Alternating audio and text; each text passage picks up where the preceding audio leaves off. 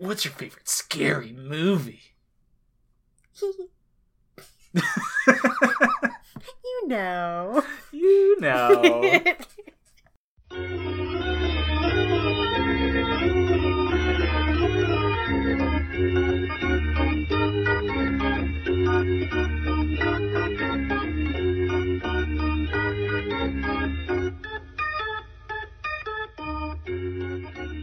Hello and welcome to Scary Pair, a horror movie podcast between partners.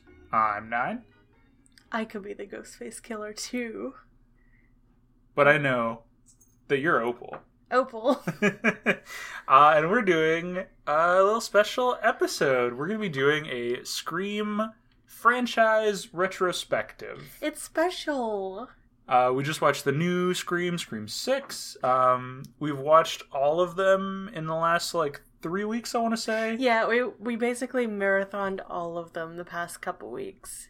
And that was quite something. Yeah, we had only seen Scream 1 heading into the marathon. So it was kind of like our prep for the new movie.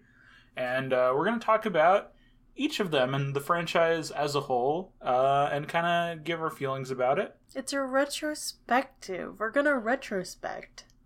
We will be getting into spoiler talk for each of them.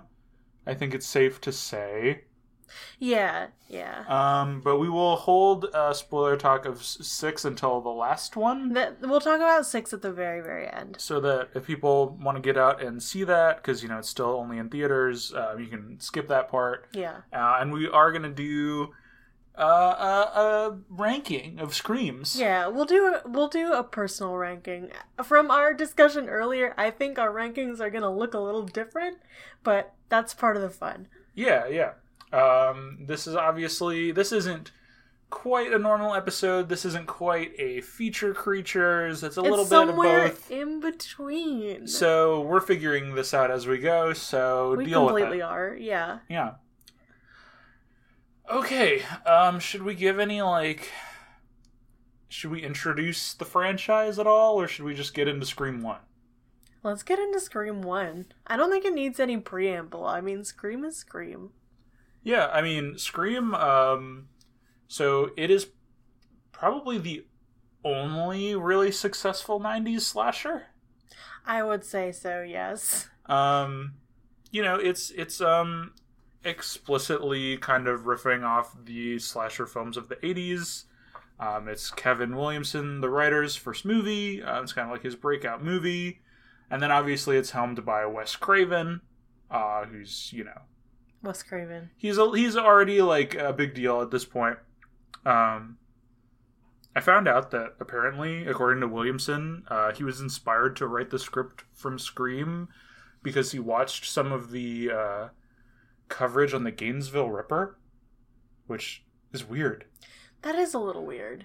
It does smack of serial killer a little bit more than just Jason. You don't think of Jason as a serial killer. You don't think of him as a guy with a knife who is a real guy. The serial killers of the 80s are more like characters.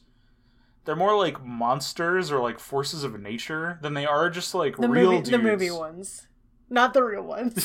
Sorry, yeah. The slasher villains of the 80s, right, are that it kind of, I would say it kind of plays into the ideas of the times, right? Because, well, it's a lot of them are copying Halloween, just straight up. We can argue about what starts slashers, what is the first slasher, what popularized the genre, but they're all copying Halloween, right? We can just say that, right? Yeah, and that's definitely the archetype. Michael Myers is he's a force of nature. He's a primal entity. Yes. He's not a dude, really. He is, but he isn't. Yeah, I mean, he is a real person in the kind of franchise of Halloween. But I would say the further and further along you get in the copying Halloween kind of territory, the less and less you have to make it supernatural at some point because it gets too ridiculous. And I think Nightmare on Elm Street is maybe the pinnacle of the supernatural E1, where it's we're not even really sure, there is like a real Freddy Krueger out there, but it's not really like what the movie's about. No. Exactly. I think Elm Street is pretty unique by itself, though. I wouldn't call it a copy of Halloween necessarily, but it is like following that. Yeah. But in the 90s, we have just a lot more information about serial killers as like people, I feel like. And I feel like that kind of comes through in like the kind of 90s conception of Scream, where like the villains are like dudes with a manifesto, or we are talking about teenagers as monsters, basically. They're troubled teens, yeah, right. So it's very much like in that kind of zone. It's very I think Billy specifically kind of has like this Henry portrait of a serial killer thing going on with like his weird like slick back hair and covered in blood. And I think that's why he gets like idolized as like the main killer throughout the franchise. But I'm going to talk about it because I think we should talk about Stu more as well. Well, yeah, so I think Stu's kind of like... I think Stu and Billy's relationship is also very indicative of how people thought about this kind of stuff at the time, because Stu is like... He makes a joke about it that like, oh no, I'm along for the ride. Like, he's pressuring me into doing it. But he's saying that ironically as like this is what people are going to believe afterwards. Like, I'm not going to be blamed for this kind of a thing. Which is fast. Like, it's very, like, poking fun at it. But it's funny because it is Wes Craven, right? So he's poking fun at himself a little bit, too. A little bit, yeah. When they're poking fun at the genre. So, yeah, I mean, Scream, like, super successful. It was, like, the highest grossing slasher movie for, like, 20 years. Yes. So a couple of unique things about Scream are kind of, like, we hadn't done duos before, really. Yeah, I think... Not really, and... That's kind of like the signature of the franchise going forward. They kind of like embrace that it always has to be a duo, except that one time. We'll get to it. Except that one time. And then I think the other thing is just like the kind of meta sort of perspective on movies. We're going to talk about, it's almost like a comedy element. Like we're going to talk about... This is Randy's fault. Randy is the one doing this.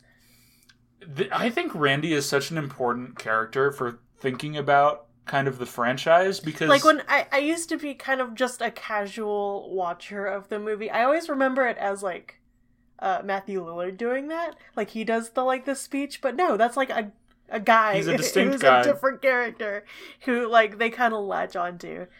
I think Randy starts off as kind of this like appeal to slasher old heads that very quickly becomes just like the audience talking directly to the audience kind of character.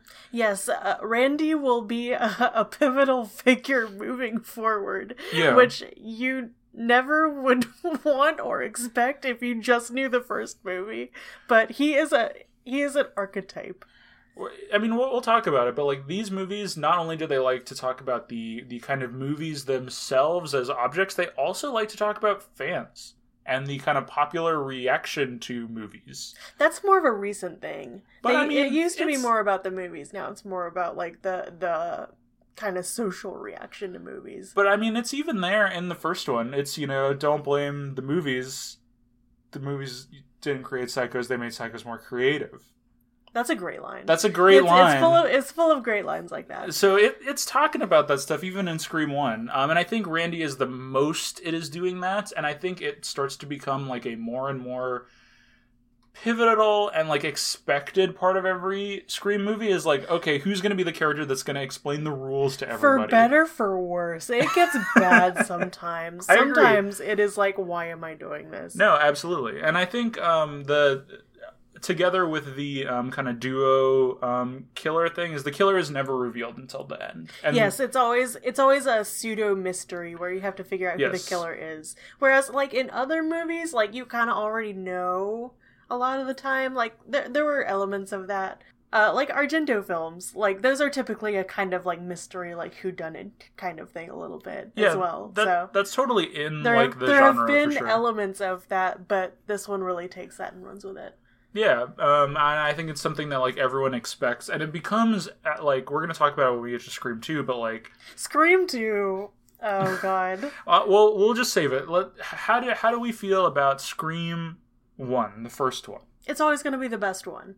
It just is. It just is. It just is. The cold open is iconic. Nothing is ever going to match up to it.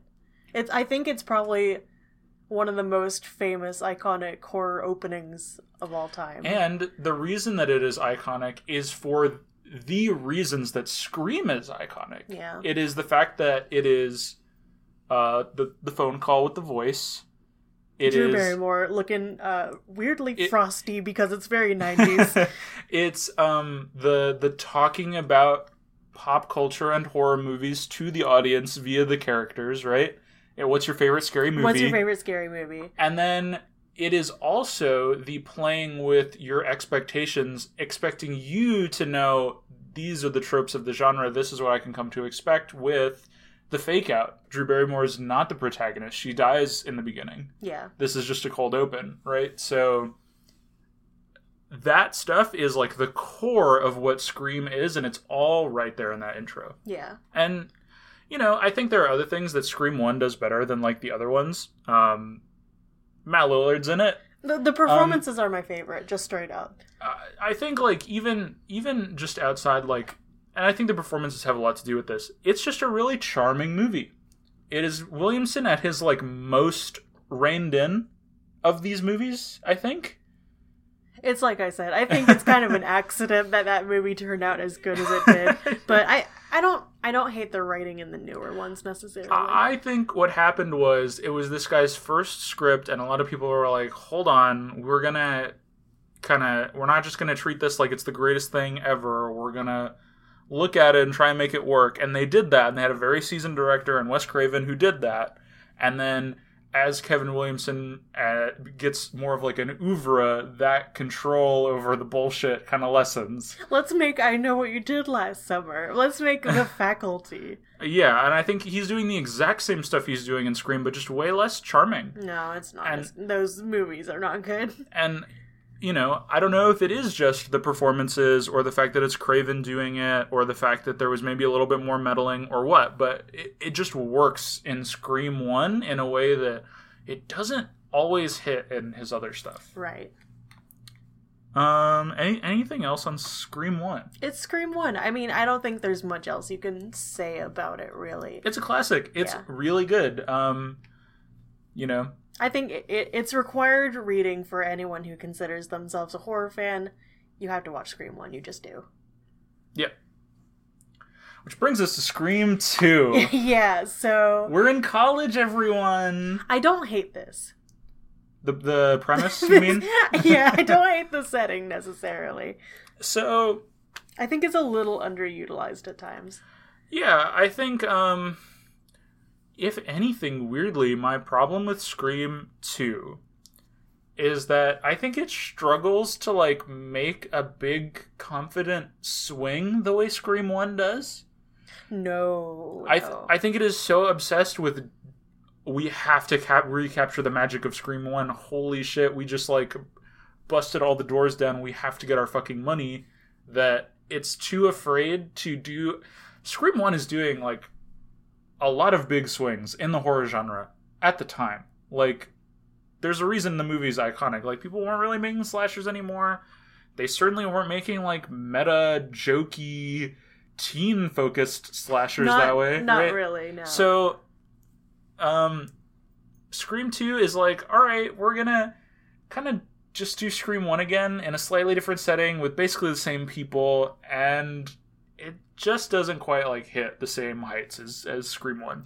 I think the first half is really fun. I think the opener is kind of fun if it actually, like, delivered on doing anything for, like, African-American characters, even though it wants to talk a big game. Yeah. Like, that's a whole thing I kind of have an issue with. Well, and that's a really interesting one and for Wes Craven in particular. That's going to persist throughout the franchise. They're not going to do better by that anytime soon until the new ones, obviously. Because they're post-2015 movies or whatever, and we have to, but... Well, it's weird because Craven does have, like, a reputation as a director for being not the worst about that in the space. And the fact that, like, you're having the conversation on screen... No, like... I'm thinking of the Elm Street movies. I think those are a little bit better, but it's still something that you're drawing attention to that you're not really doing better by. Like, there's something that we just need to say about the first 4 Scream movies, and it's that they're just really fucking white. They're they will white. Put in, like, a token character to say something funny about, like, black people in movies, and it's not gonna go anywhere. And it's really like that until the modern ones. If I was gonna say, I think it's a Williamson problem as much as anything. All of his movies are kind of like this. It is this. The other 2 movies that we've seen are also like this, but also movies were just like that in the 90s and early 2000s. It's true. I guess specifically, like, the fact that it centers on the kind of idyllic student experience is what makes it feel particularly super, like, white to me, if that makes sense. Yes, we are talking about Kappa, Gamma, wada. Yeah, and just, like, you know, I think putting the black minor characters on the screen, having the conversation out loud, hey, doesn't it suck to be a black person in a horror movie, is cool to have the conversation, but then to not do anything with that, like you said, fucking sucks. Like, all of the characters in that movie that are black just, aren't really characters. No, and I don't hate the movie opener either. Like, the fact that, like, it's a franchise now. We're making Scream movies in universe called Stab. So that's the start of this. This is the thing that I want to talk about with Scream 2, because Scream 1, you know, it's already Wes Craven. He's already, I'm kind of poking fun at myself here. You know who I am when Scream 1 comes out, right? But right the fuck away, the first sequel, they're like, okay, let's make fun of Scream 1. Let's specifically... I like that. I kind of like that part. I think it makes sense. They talk about who cast them in the movie or whatever. Yeah. I think Drew Barrymore is Tori Spelling or something. Yeah. The fact that, we're going to have an in-universe movie called Stab, which is just the Scream franchise because somebody made a movie about these killings that happened in-universe. Yes.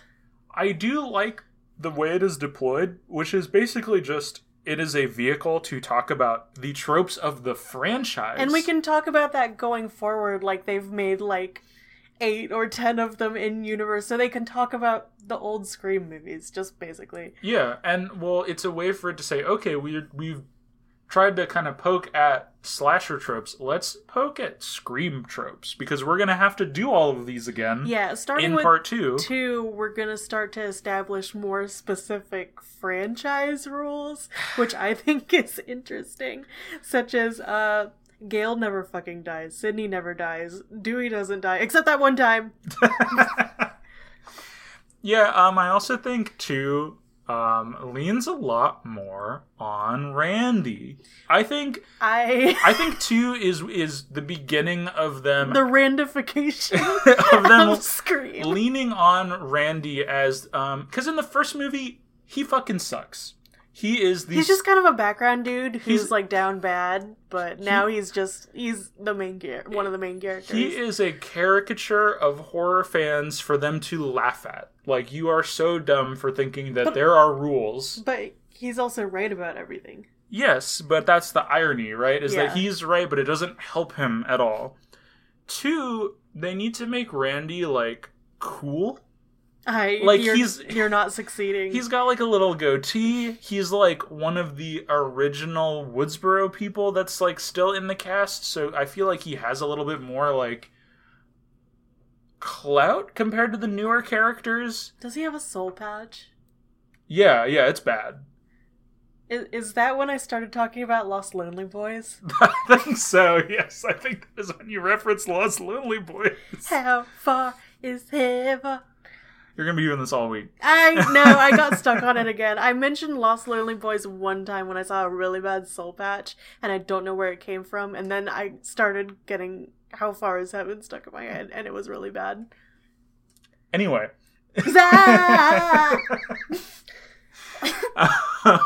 So Randy. So I think this is when they really lean into, okay, we've now, like, talked about horror movie tropes. We're now going to talk about our own tropes that we are going to play with, and we're going to have a character do that to the audience. They're going to speak basically again directly to the audience, and they bring back Randy for that. But they also for this one we start talking about sequel conventions, which doesn't mean anything. Yeah, but they also fucking kill him. They do just murder Randy, but we will find a way to get Randy back in the franchise. Don't you worry. I do want to say though, we mentioned that like, the main character, like the main like core 3 characters don't die, except for that one time. But I think for the most part, one thing that I think Scream as a slasher franchise does really well is it fucking kills characters. It kills a lot of there's a lot of deaths, and yeah, they introduce a lot of characters just to die, like a scene later. And yeah, they have a lot of like legacy characters. Yeah, Sarah Jessica Parker is probably the biggest name in this one, and she eats it really fast, which I think is also kind of typical for these. Yeah, but I like the way that they are committed to like, we're gonna kill a bunch of people in all of these. I'm sorry, I said Sarah Jessica Parker. I meant Sarah Michelle Gellar. yes, right. Those are 2 different people. Excuse you. Yeah, well, but she's a main part of the cast in the first one. But she was in Buffy, so she's probably like the most popular person in here. And they're not afraid to just fucking kill her. Yeah. Which I think is like a big swing. I think killing Randy as like the fan favorite is a bit of a big swing. Is Randy the fan favorite though? I think for we're going to talk about him as we go on, but I think for a certain genre of horror movie fan, I think they identify super hard with Randy in this movie. That's fair. But as far as sequels go, yeah, they kind of had me in the first half, but then it kind of goes on for a while with some really stupid stuff. And we got to talk about the killer reveal is just not very good. The killer reveal is probably the worst in the franchise because it makes no fucking sense. And, it's a tough act to follow. Like, Scream 1, they have the double reveal that explains a lot of, like, movie magic stuff in a way that's really satisfying. The killers have a really satisfying, like, kind of final act where the mask is off and they're kind of vamping to the audience and everything. They've got really fun guys doing, Billy and Stu. They're really fun. This movie just doesn't have it in the same way. It picks 2 characters that aren't characters. And, like, just don't have the screen presence where, like, they're doing something and I want to watch them. It's like, no, they're just... No, I don't care about Debbie Loomis. Which I kind of understand where it's coming from. I wouldn't mind if it was just, like, her, because I get the, like, Friday the 13th, like, reference. Like, yes, the mom comes back. Yeah, I get that. But then this other guy... Listen... I don't think you can have it both ways. I just feel like I said at the beginning of Scream 2, it just doesn't have the courage to take a big swing with who the killer's gonna be. It's like, oh, we've got to like make it somebody you didn't expect, and it just makes it a worse movie. Yeah. Well, whether we believe the script leak stuff or not. Yeah, we'll never know, right? We'll never really know, but... What we do know is that at the end of the day, like, the killer reveal just fell flat. It wasn't very good. No, it's not very good. It's my biggest problem with Scream 2. That said, I still think there's a lot to like about it. I still like Scream 2. I think it looks good. I like it's very colorful with the campus and everything. It's a good shooting location. And I love the, like, broad daylight kills and stuff like that. I think that's always good. Really good when a horror movie can do that. It never quite, like, hits the highs of Scream, but, like, it's better than a lot of, like, random movies I've seen. Especially, like, As far as slasher sequels go, I think it's okay. Yeah, I think, like, it's still pretty good. Like... I didn't need to know about Sydney in Trauma Class, though. Like, whether she's gonna right. do, like, the main part or not. Yeah, definitely. Okay. So, Scream 3. Scream 3, we're going to Hollywood. It's the worst one. Easily, right? Yeah, I think so. I think it's just safe to say Scream 3 is the worst one. This one is where you start getting confused where Scream starts and where Scary Movie ends, because it just feels like such a parody of itself. And I want to talk about this because we're now in the year 2000. Oh, yeah. And I feel like there's this real, like, I watched, like, a lot of random TV around this time as a kid, like adult TV that just happened to be on because adults would be, like, in my house watching TV. Yeah. And this looks so much like TV of that time. Like, I'm gonna say this looks exactly like Friends looks. Ooh. And, like, it just does. It just does for so much of it. Not just because Courtney Cox has the worst hair of all time. In this one. It's bad. but it just, like, it's not as visually interesting as the other ones. No. It brings in way too much, like, it has this whole, like, backstory plot about Sydney's mom. Yeah, it wants to have you think for a second that maybe, like, she's seeing, it could be the ghost of her mom, and maybe we're going, like, supernatural, which we're not. We're never gonna do that. It's not, like, it's not a good, like, weird thing to do. There's also, like, some really annoying stuff about, like, oh, here's this voice changer technology that we're doing. That's just, they do it, like, too many times. They do it, like, 4 or 5 times. They do this thing where they can, like, AI style copy someone's voice and just say things with someone's voice, which we still can't really do, by the way. It's crazy.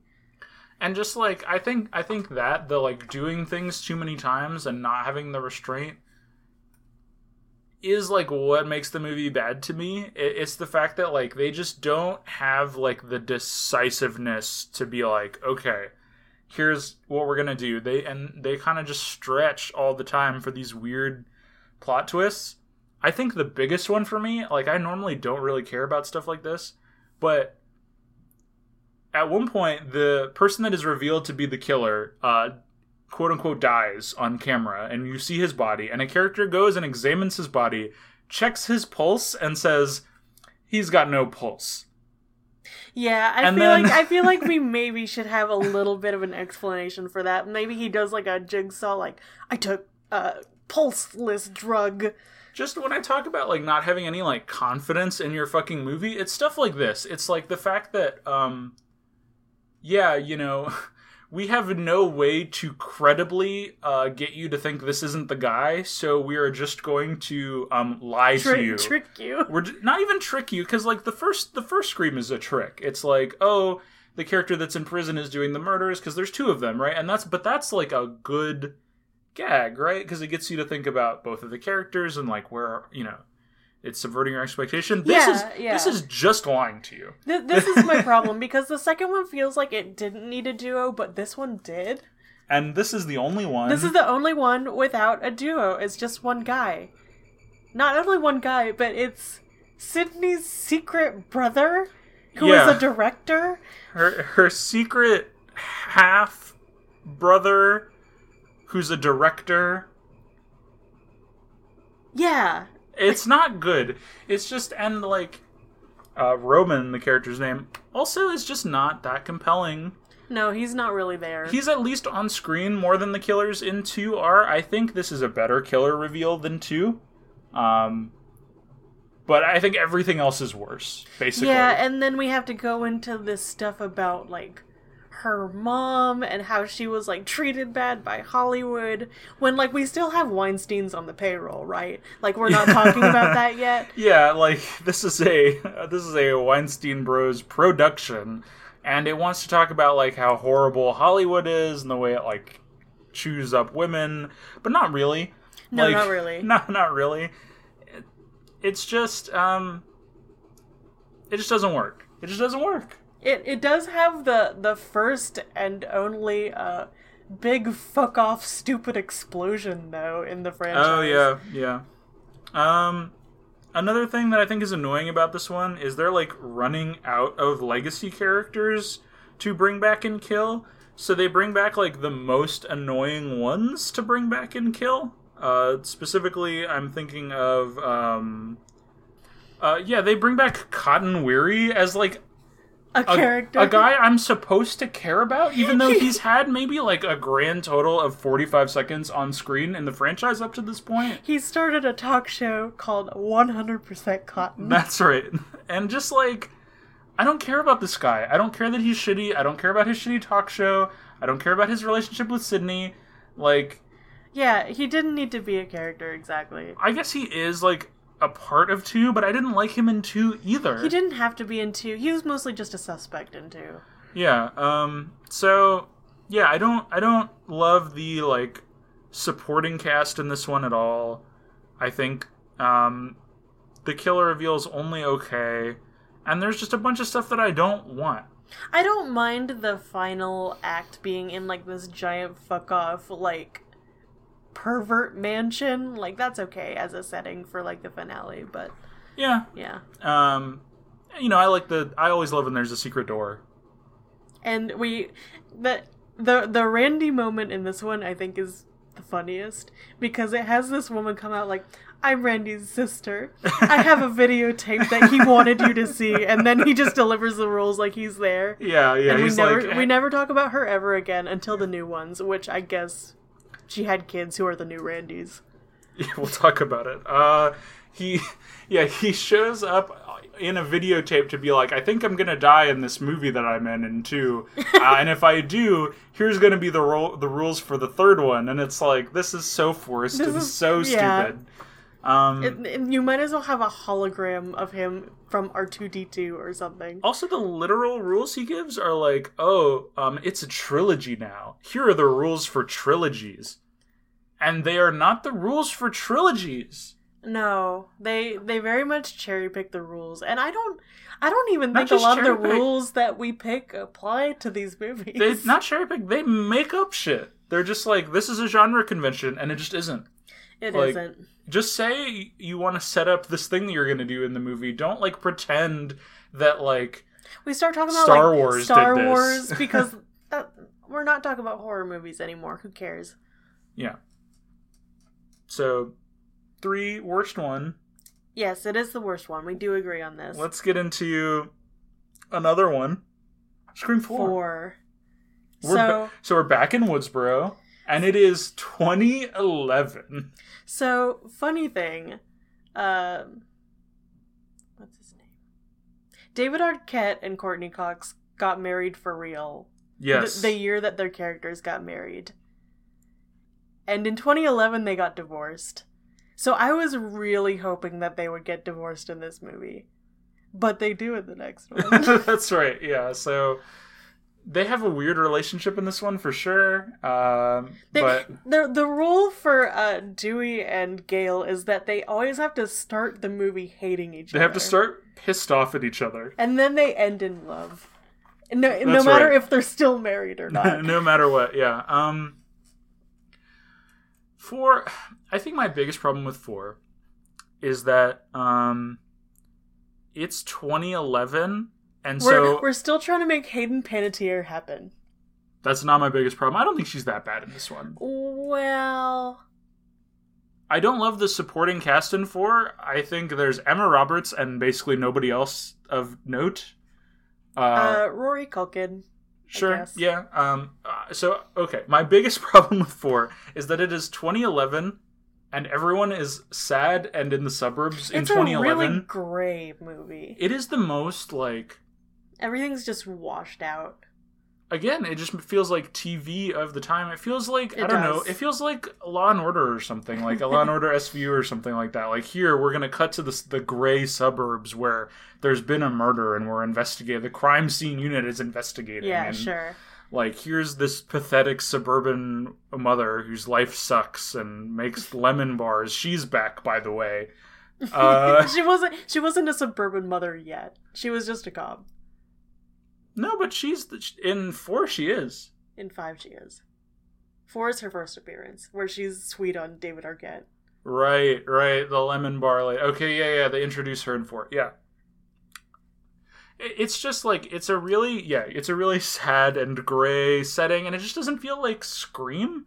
Like, okay, we're back in Woodsboro, but like, Scream in Woodsboro is like this very bright, sunny, like, place, and everything's really colorful, like, and, you know, everything's virile and alive because it's the 90s and it's not 2011. I guess.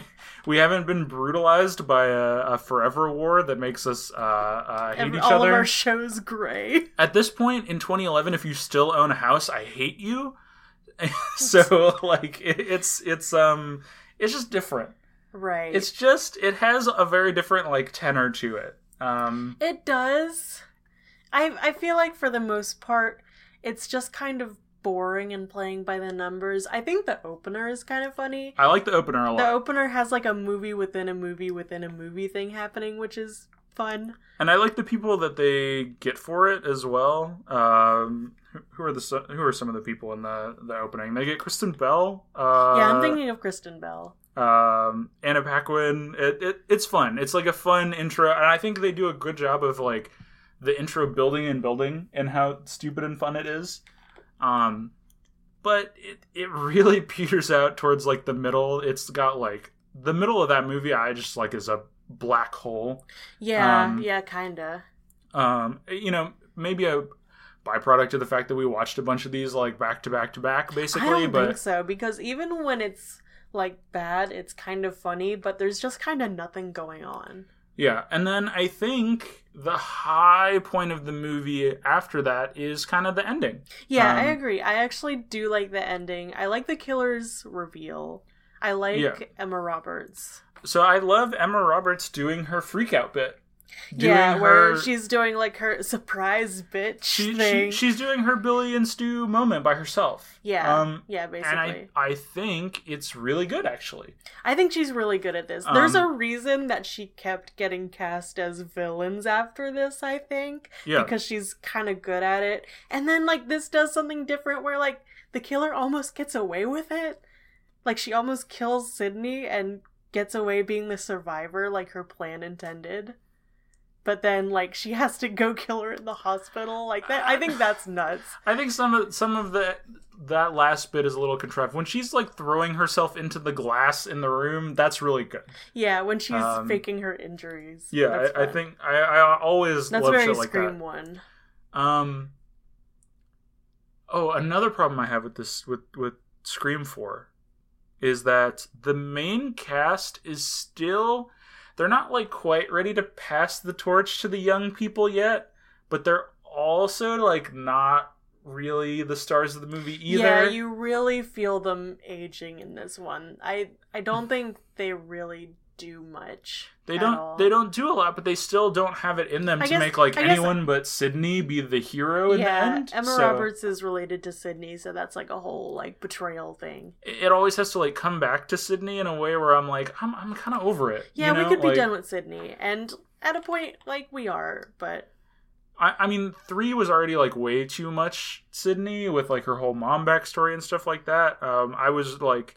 The fact that they're, like, willing to kind of pull back on them, but then they're not ready to, like, fully let them go and let them just be side characters either, it's just not satisfying. It's like Indiana Jones and the Crystal Skull, where he's, like, still the main character of the movie, but they want to have this, like, other side character next to him to, like, share screen time, but he's not as compelling, and it just makes the movie worse. Like, it felt like that. It's, like, either go all the way where he's, like, barely in the movie, or where, you know, the legacy characters are like, you know, just side characters that show up, or, you know, have them just be the stars of the movie, and it can't make up its mind. Yeah. We make one of the Randys the villain, which is kind of interesting, I guess, which never happens. Yeah. I also think the kills in 4 look the worst. Yeah, we're trying to get more violent with it, which... you know, is whatever. There's, like, a whole shot of, like, somebody who's been, like, flayed and covered in blood or whatever, and it just looks like a jumble, and it's not really, like, distressing to look at all. So. I also think it's hilarious that Woodsboro has an annual, like, Scream party where they, like, Rocky Horror style, like, have call-outs and everything. Like, that's nuts to me. That is nuts, yeah. A lot of people have died and are still dying. Yeah, the like, school film club bit is just not that interesting. I think I told you that one girl got stabbed one time in Wisconsin and they banned Slender Man forever and she didn't even die. So that's crazy to me. And just, like, this is another case where, like, I think it really wants to, like, talk to horror movie fans. And, like, the idea that there is a school film club in, like, 2011 and they're a horror movie club is, we don't have clubs in schools. We don't have funding for that. Well, but if we did have, like, a film club, they wouldn't be watching, like, Scream. I think they could. I don't think so. You don't think so? No, I don't think the, like, horror... I don't think there's, like, that kind of specific, like... I don't think the general filmmaking club is the horror movie club. I think those are separate things. I think film people love horror movies, personally. I think there's the goth kids club who like scary movies that occasionally crosses over, but those are separate groups. I couldn't disagree with you more. All right, fair enough. Should we talk about Scream 5? Scream 5. So we're in the new era. So we do another 10-year jump.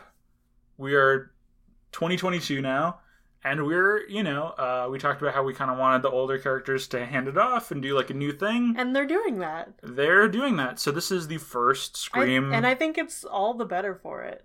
This is the first one that's not directed by Wes Craven. Mm-hmm. Unfortunately, he passed away in 2015. Yes. Williamson is still attached. He's like producing. And they have the writer and director team. It's like two groups of two guys that did Ready or Not. Which I liked Ready or Not, so. Yeah, and it's a full reboot with like a full new central cast. We got a new protagonist. We got a new protagonist. We do bring back the three central people, but again, they're just there to support in the background. What's going on. Sydney is like only on call. Like you don't you don't get her in person. She's like, I'm a boardwalk mom now. I've got to go. Neve Campbell is like, I'll do like one scene in New York so that I don't have to fly anywhere, and then that's it. Yeah. Well, I mean, she does show up though. I like Scream 5. I do like Scream 5. It's got a couple strikes against it. Strike number 1. I think in this one, Melissa Barrera as the main character doesn't quite have it for me. I think she's a lot better in Scream 6. I agree with you there. I like her a lot better in 6. But I don't hate her though. Jenna Ortega as her younger sister is just the more compelling actress, especially in this one. With her like bare makeupless face, she looks like she's 10 years old. I just think she's sidelined for too much of this movie. She is the stronger character, but I want her to be the little sister. I don't know if I want her as the main character necessarily. And I think one thing we're going to talk... It's hard to talk about this one without talking about Scream 6, because 6 is a direct sequel. Yes, they're directly related to each other. But let's try. I think the supporting characters in this one are not as good as in 6. And I think the reason for that is they killed off a lot of the supporting cast I didn't really like in this one. Right. And kept around the ones that I really did like for 6. That's true. So yeah, I think there's like a few like supporting characters that don't quite do it for me. I think Randy's sister is back, and she has spawned another Randy-like. They're twins, but only one is a Randy-like. One got the Randy gene, and right. I think she's my favorite character. She kind of rocks. I love Mindy. She's like this weed smoking, like too much information sharing. Like, why did you just say that lesbian character? And I think she's awesome. I kind of like identify with that a little bit. It's super fun. I love the twins. I think the twins are the Iron Twins, the Wonder Twins. I think the places where this falls down for me, I'm not a huge fan of the killers. I'm okay with it. I didn't find it surprising at all who they were. No, I thought this was like a decent pick for like at least getting kind of main cast members to be the killers, but I feel like Lacey was really obvious because they have her cast as like this kind of mysterious goth chick who's like in the background. You mean Amber, but yes. Amber. Who's Lacey? Is that a character? Is that anyone? Did I just make someone up? Yeah, I think you made that one up. Yeah, I think I made that one up. And then Richie, the boyfriend, just not doing it for me. I think he's funny before that point because the main character Sam has to talk to him about the Scream franchise, aka the Stab franchise, and the whole movie is him going through them, like critiquing watching them on Netflix. I think that's really funny. Speaking of like critiquing the franchise, I think this movie makes a gambit that I don't really agree with their framing of it. So, for one, they have characters in this movie that are talking about how they like elevated horror. They like Jenna Ortega starts in the beginning. She is the cold open victim, but she doesn't die, which I think is interesting. But she is on the phone talking about how much she likes elevated horror. She's like, I like The Witch, and I like Hereditary, and the Babadook. I like the Babadook. The Babadook is my favorite. And they want it to be this like punchline that she thinks that slashers are kind of garbage, and the Babadook is like great. It doesn't have anything to say about any of those movies, though. Yeah, because which is kind of my problem with bringing it up. Well, the thing that it has to say is that schlocky slashers do have things to say if like you pay attention, and they're just more subtle about it and more like generally like vehicles for making money. But like, who do you think your fans are? Scream franchise? Who do you think is like popping off for like a legacy franchise? It's like people that like mainstream horror, which in this day and age is like A24 fans. I think here's my feeling about it.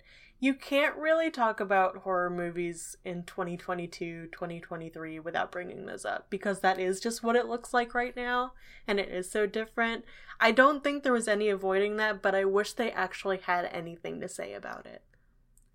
Well, and I think the flip side to this is that the killers, their whole thing is that they are like radicalized on message board. They say 4chan Reddit. Yes, Redditors. They say the words Reddit. They're all the other way, where the culture war has come to Scream, and these are like the post Gamergate horror fans that are like, you've ruined the franchise now, and we have to save it, and there's no such thing as being toxic fans. God, there are some lines that I wish were never in that movie, which he says some stupid shit like, fandom can't be toxic. It's like, how can fandom be toxic? I wish I could die right now. I wish you didn't say that. So I feel like, whatever, punching down or punching up or whatever at chuds is always funny. I think it is funny. I think it always was probably going to take that direction at some point at like super fan type people, but also like the people who talk about Scream on Reddit and stuff are kind of the people who care about it the most, who are seeing the movie. So I don't know if you want it both ways. Who do you think Randy is a caricature of? Like, this is your whole franchise, Scream. It's like the two groups of people that are keeping the Scream franchise afloat are like people who like A24 and Redditors who like slashers. Like, I think these are, in a lot of cases, these are the same people in ways that we don't want to accept and talk about. I think the pointing at Scream fans is funnier and more successful in 6, personally. Yes, I agree with that. It's just like it all comes off as very forced to me that like we're gonna poke fun at babies that don't respect their elders and their horror roots by only liking elevated horror, which like no horror movie fan I know talks about horror that way. No, I think they're very annoyed by the term elevated horror. Yeah, I think they're like, well, yeah, I like Jordan Peele movies because like everyone does, and like, sure, I also like Terrifier, and I also like old movies. Like every horror fan I know is like that. Yeah. You know, they don't just go like, oh, well, I'm a horror fan, but I hate most horror movies. Like, no, like these aren't people. Who are you talking about? Well, let's just say I think Jenna Ortega is supposed to be a little bit of a normie. Well, like, okay, maybe she's like a young normie teen, but like, whatever. Like, get over yourself. You're such an annoying old head by like punching down at these like babies that are coming to watch your movie. Like, I don't know. It's kind of always done that. It has kind of always done that. I mean, that is like the scene from Scream 1, right? Like, people are going to the movie to want to be made fun of a little bit. Yeah, definitely. But I guess just like it all comes off, I guess, yeah, it's just a little too forced, and it doesn't quite have enough like meat on the bone there for me to really buy any of it. Yeah, I think my number one problem with these new 2 movies is they also feel very safe in general. Like, they're making very kind of safe decisions. Like, no one cares that you killed David Arquette or whatever. Yeah. You're not making anyone mad by that happening. You're not making anyone mad by the killer reveals or anything. It's all very tame and palatable. My main problem with 5 and 6 is, again, I just want them to take a bigger swing. I do want them to take a bigger swing. I want fucking something crazy to happen. Next time. And I love the visions of Billy Loomis saying stuff like, believe in yourself like I did. And murder someone.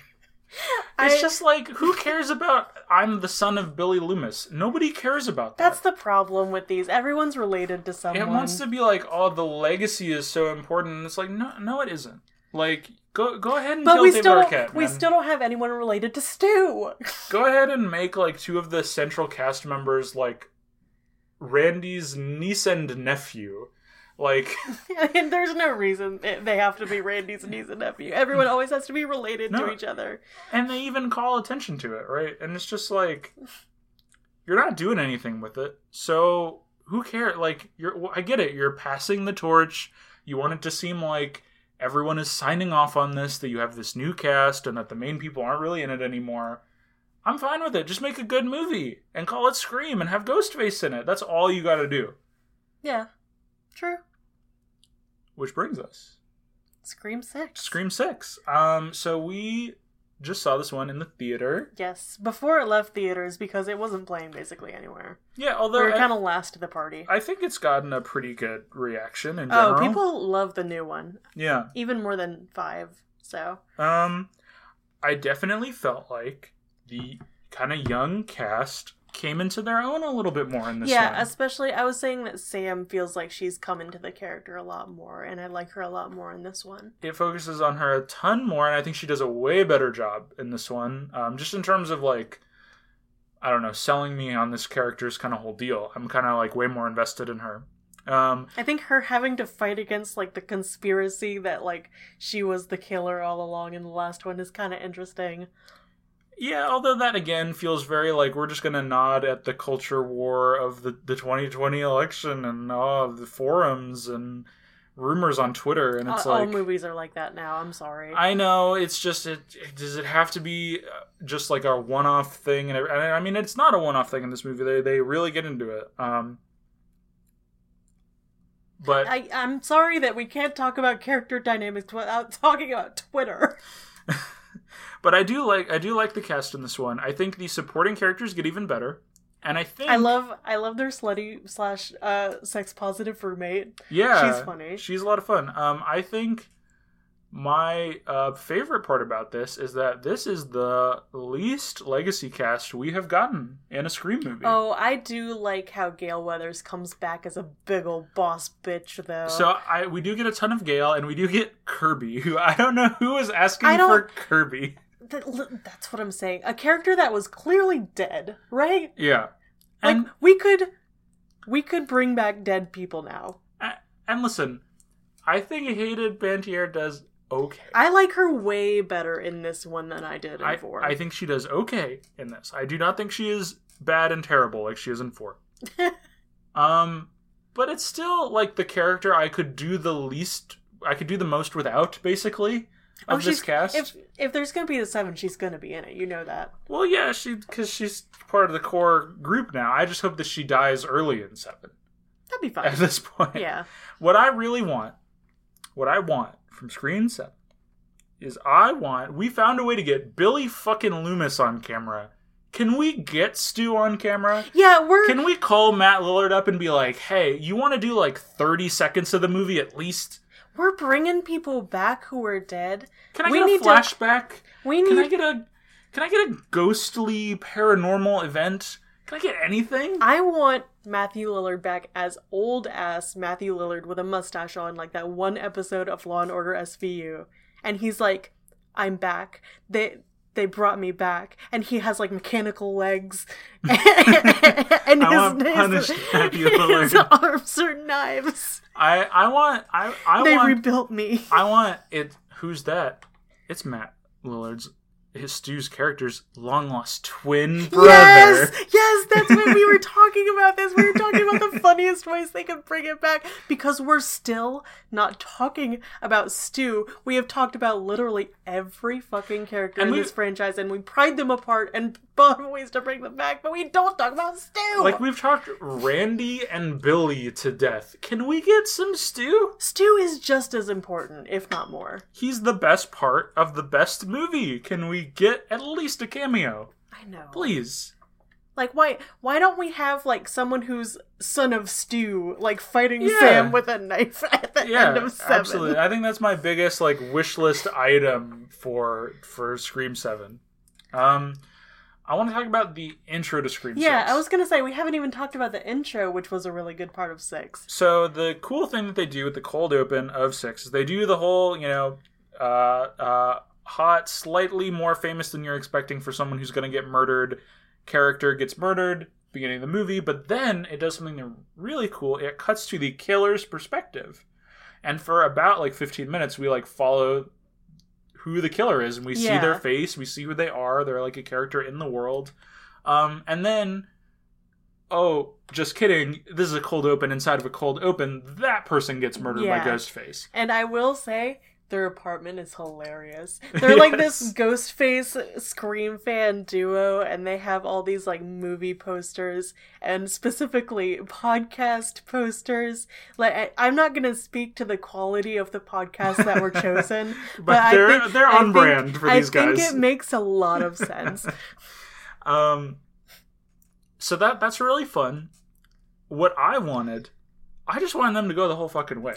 I was thinking that as soon as the guy unmasked himself, I'm like, what if we just knew who the killer was the whole time? What if we did a fucking Scream movie where you know who it is, and they're there interacting with the other characters the whole time, and you're constantly going like, oh, what the fuck? That would have been a really fun reach for like something new and different, and I was kind of intrigued by that. And it turns into a mystery again, but also I think the fake out is also kind of fun. I think the fake out is fun, but then the people that they ultimately pick are like kind of disappointing to me again for the Scream killer. I get it's hard to like pick a good choice for who this is going to be. Person. Right? But just, another case of like, okay, yeah, I guess you can pick these people, but like it's just a little boring. Our first trio? I guess. It doesn't really work as a trio. I don't know. It just feels... Parts of this movie just felt a little forced. And we're going to tantalize you with, here would be a really big fucking swing. You know who the killer is right off the jump, and then we're going to take that away from you. I still like the way that scene feels. Yeah, I like the opening a lot. I saw, like, the ghost of a Scream 6 I would have liked much better. Yeah. And it took that away from me. And I really would just love for someone to make a movie where they fucking do it, Yeah. I think, ironically enough, for how much we made fun of, like, superfans in the last one, they're really afraid of pissing people off with that kind of, like, departure, which is sad. Yeah, it does feel like for all the, we're going to poke fun at our fan base and the rules and blah, blah, blah, they are afraid to break the rules. They're really afraid. Specifically the Scream franchise rules, which Gail still doesn't die. She's never going to die. She's an iron woman. She's been stabbed how many times in these movies? Yeah, the twins are the new ones where Chad specifically gets the shit stabbed out of him in both movies, and he survives. I do like him in these. I'm glad Mindy's back. I'm glad glad Mindy's a staple. Yeah, I think that they picked good like supporting cast members for it. So overall, really enjoyed it.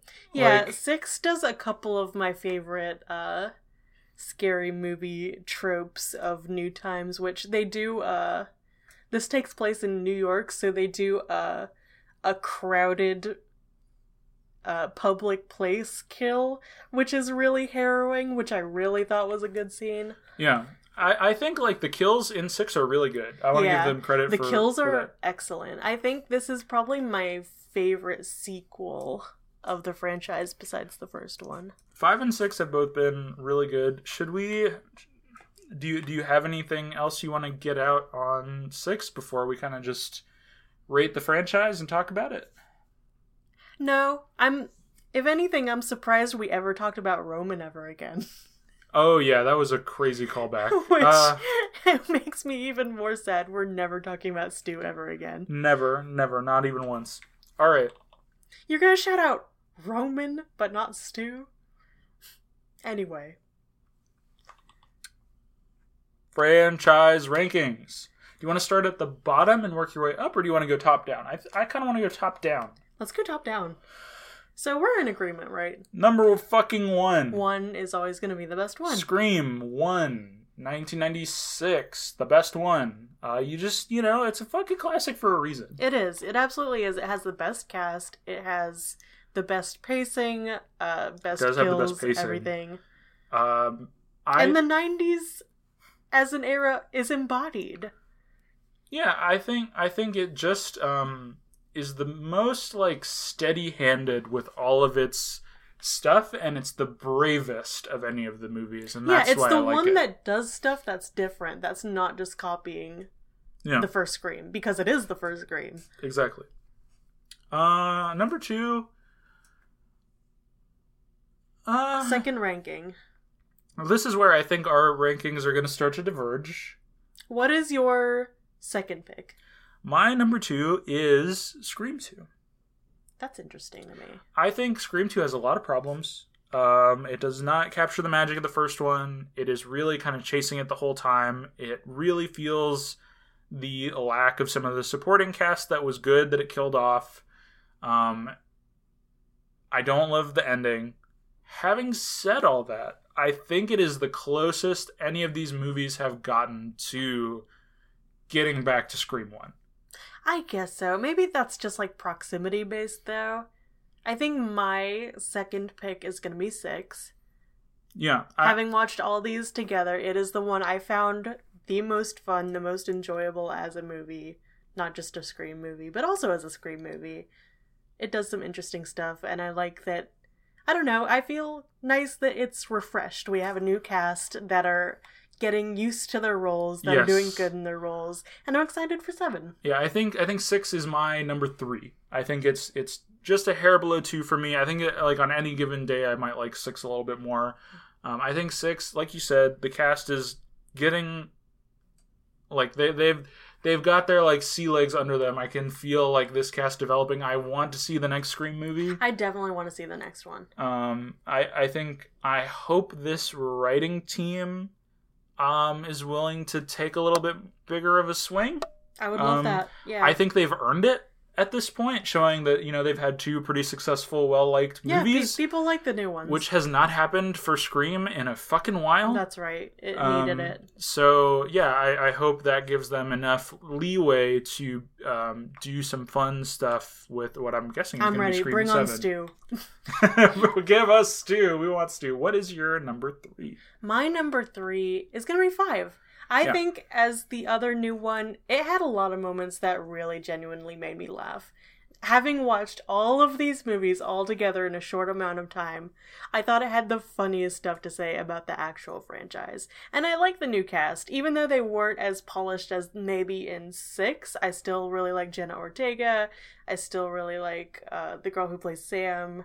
They have a new group of like high schoolers who are all talking about like, maybe I could be the killer, like stuff like that. I think that stuff is fun. Yeah, I think 5 is my number 4. So right after you. It's very close to 6 and 2 for me. I think 2 as well as 6 are just a little bit more seasoned in terms of the cast and a little more like well executed, I guess. But there's a lot that I really like about 5.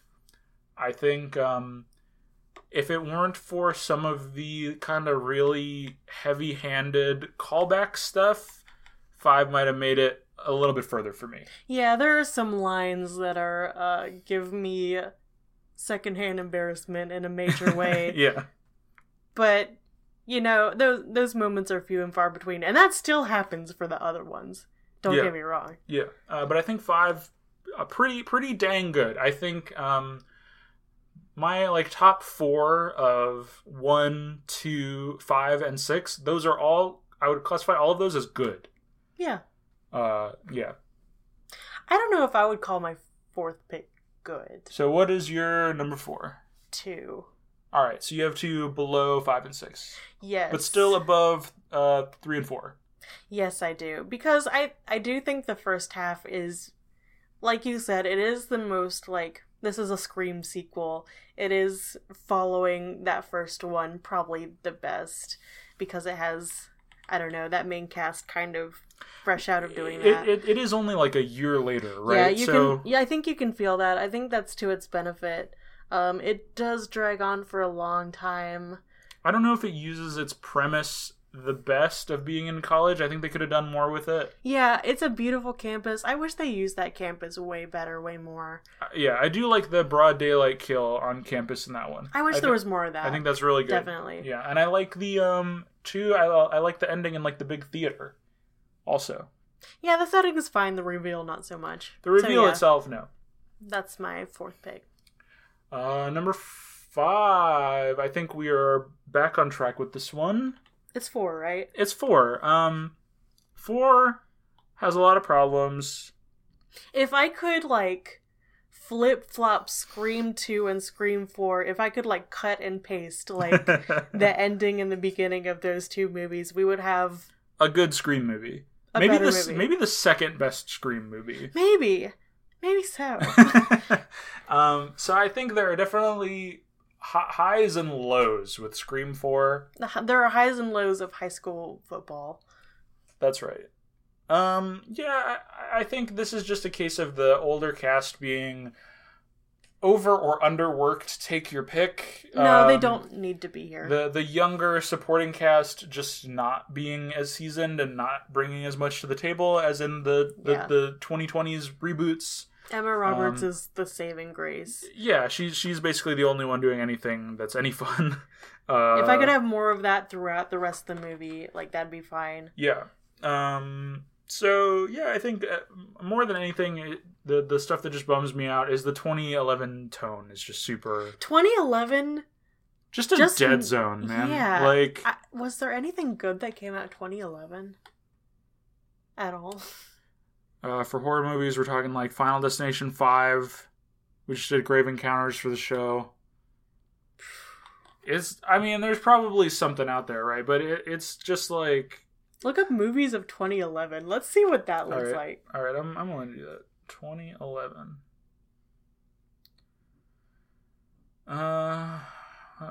Let's look at 2011 popular. Because I don't want somebody's random list of the 2011 movies they liked. Oh boy. We got Hangover Part 2. We got Pirates of the Caribbean on Stranger Tides. What the fuck, man? We got that Sherlock Holmes sequel. They're still making the Transformers and Fast and the Furious movies. We saw a trailer for the new Transformers, by the way. Why does one have titties? I was like looking at you like, are we serious right now? Why is that one a monkey? I didn't like take down all the trailers, but we don't have good. We don't have our trailer segment because there were no interesting trailers, basically. Oh my god, it is bad out here, folks. Yeah, I think 2011 Drive, famously the Academy Award winner of 2011. Was just a dire year for movies, I think. The Girl with the Dragon Tattoo. Great. Bad time to be watching movies, 2011. My point stands. Yeah. Which brings us to our worst Scream movie, Scream 3. Scream 3. It is the worst one, but I would rather watch it than 4 and 2 sometimes, because it is still funny sometimes. Like when that guy just explodes, that's pretty funny. I don't know. There's a lot of like really not anything stuff. Like Randy's sister and him on the videotape. That's kind of funny. I'd rather have actual alive Randy, I think. Would you though? Than Randy on the videotape. Randy on videotape isn't as much of a threat.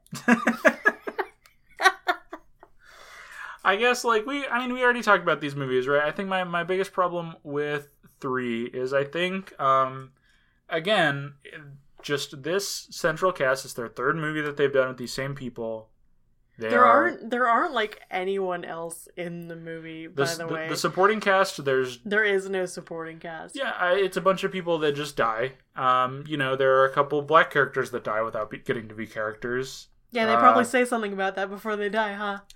In that movie. Yeah. I didn't find the Hollywood stuff super charming at all. No, I kind of found it disgusting, to be honest. Yeah, absolutely.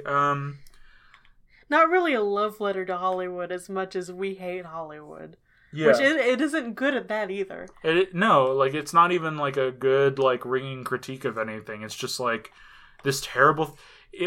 Literally, the climax of 3 is the bad guy showing up to be your mom was sexually assaulted and that turned her into a monster.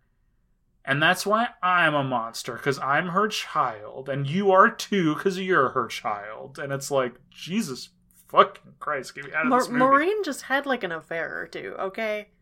She's fine. She died, but she's fine. She's not fine, but she's fine. I don't need a screed. We didn't need that about Maureen. No. No one was asking for this. So, anyway. Sometimes people's moms just like sex. We don't need a sad backstory why your mom likes sex. We don't need a sad but also slut-shamey backstory of Sydney's mom, a character who we never meet because she is dead. A character that was sexually assaulted and murdered. Yeah. We don't need a scathing review on Maureen. So, yeah. That's the Scream movies. Yeah, that's it. I think overall, I have fucking watched some much worse horror franchises that go on this many movies or longer. Yeah, this is kind of short for a franchise, I would say. Given the choice to watch the Scream movies or the Final Destinations or Saw, give me Scream 9 times out of 10. Friday the 13th, I would probably say more Screams are good than Friday the 13th. I would agree with that. I don't know if any. Well, I guess Scream 1 is probably better than Friday the 13th 6. But those. Ooh, that's hard. I mean, yeah, it is, but yeah, and I love Friday the 13th. I think the first few Friday the 13ths are fine and to good. But there's a lot of bad ones that I would rather watch the Scream movies for. I think another one where 6 is the best sequel. Interesting. That's your opinion. Yeah, it is. So, for as far as horror franchises go, I think you could do a lot worse. I agree with that. I think just my main thing about Scream is I want them to do more and to try harder.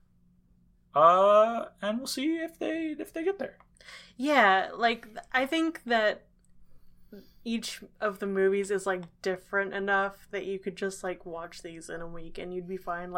Meanwhile, you would have to put me to flame to get me to name a difference between Friday the 13th 3 and 4.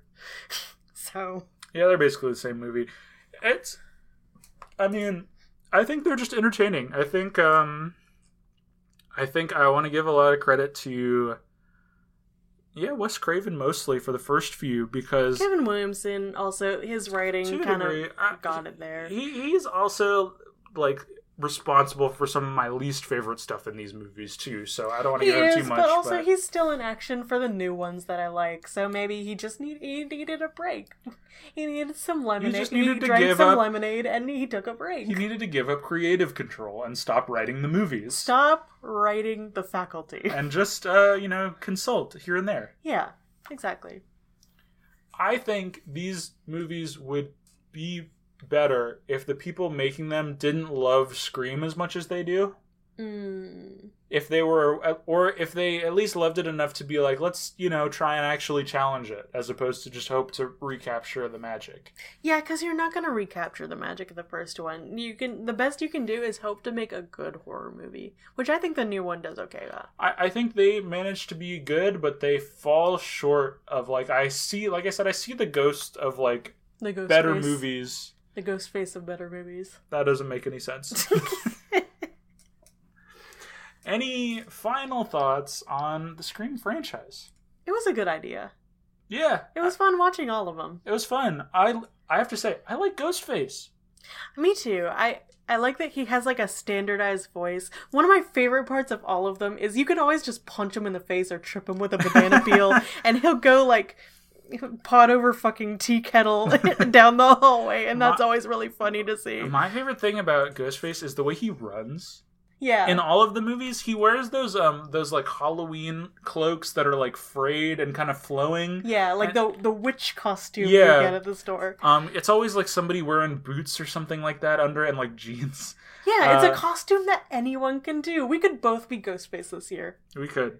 I just, despite being literally a different character every time, Ghostface manages to have like a standardized personality. Yeah, he is standardized. And just is always fun.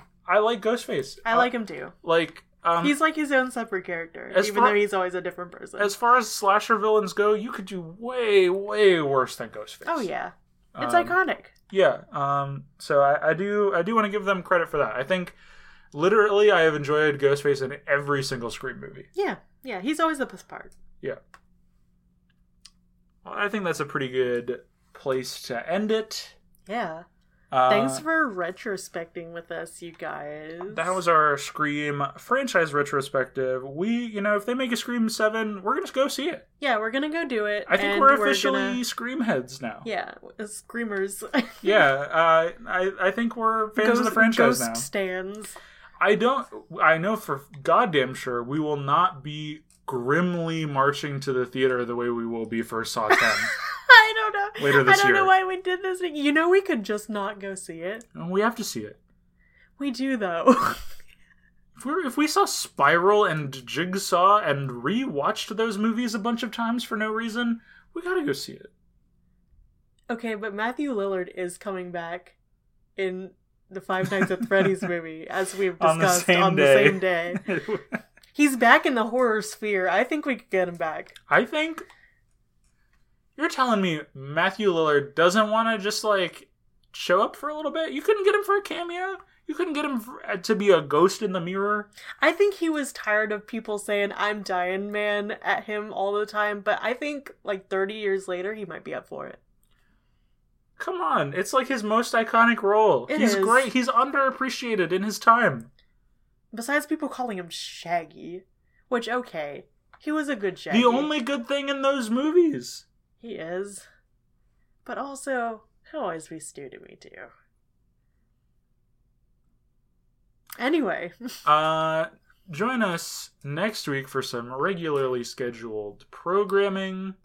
We're doing Saw. We are doing Saw. We'll talk about... We'll have to talk about the sequels a little bit, right? We have to talk about our relationship with that franchise, because it has been something we've alluded to on the show a few times. Yeah, I think that's why I had to put it in the sack, because we had to...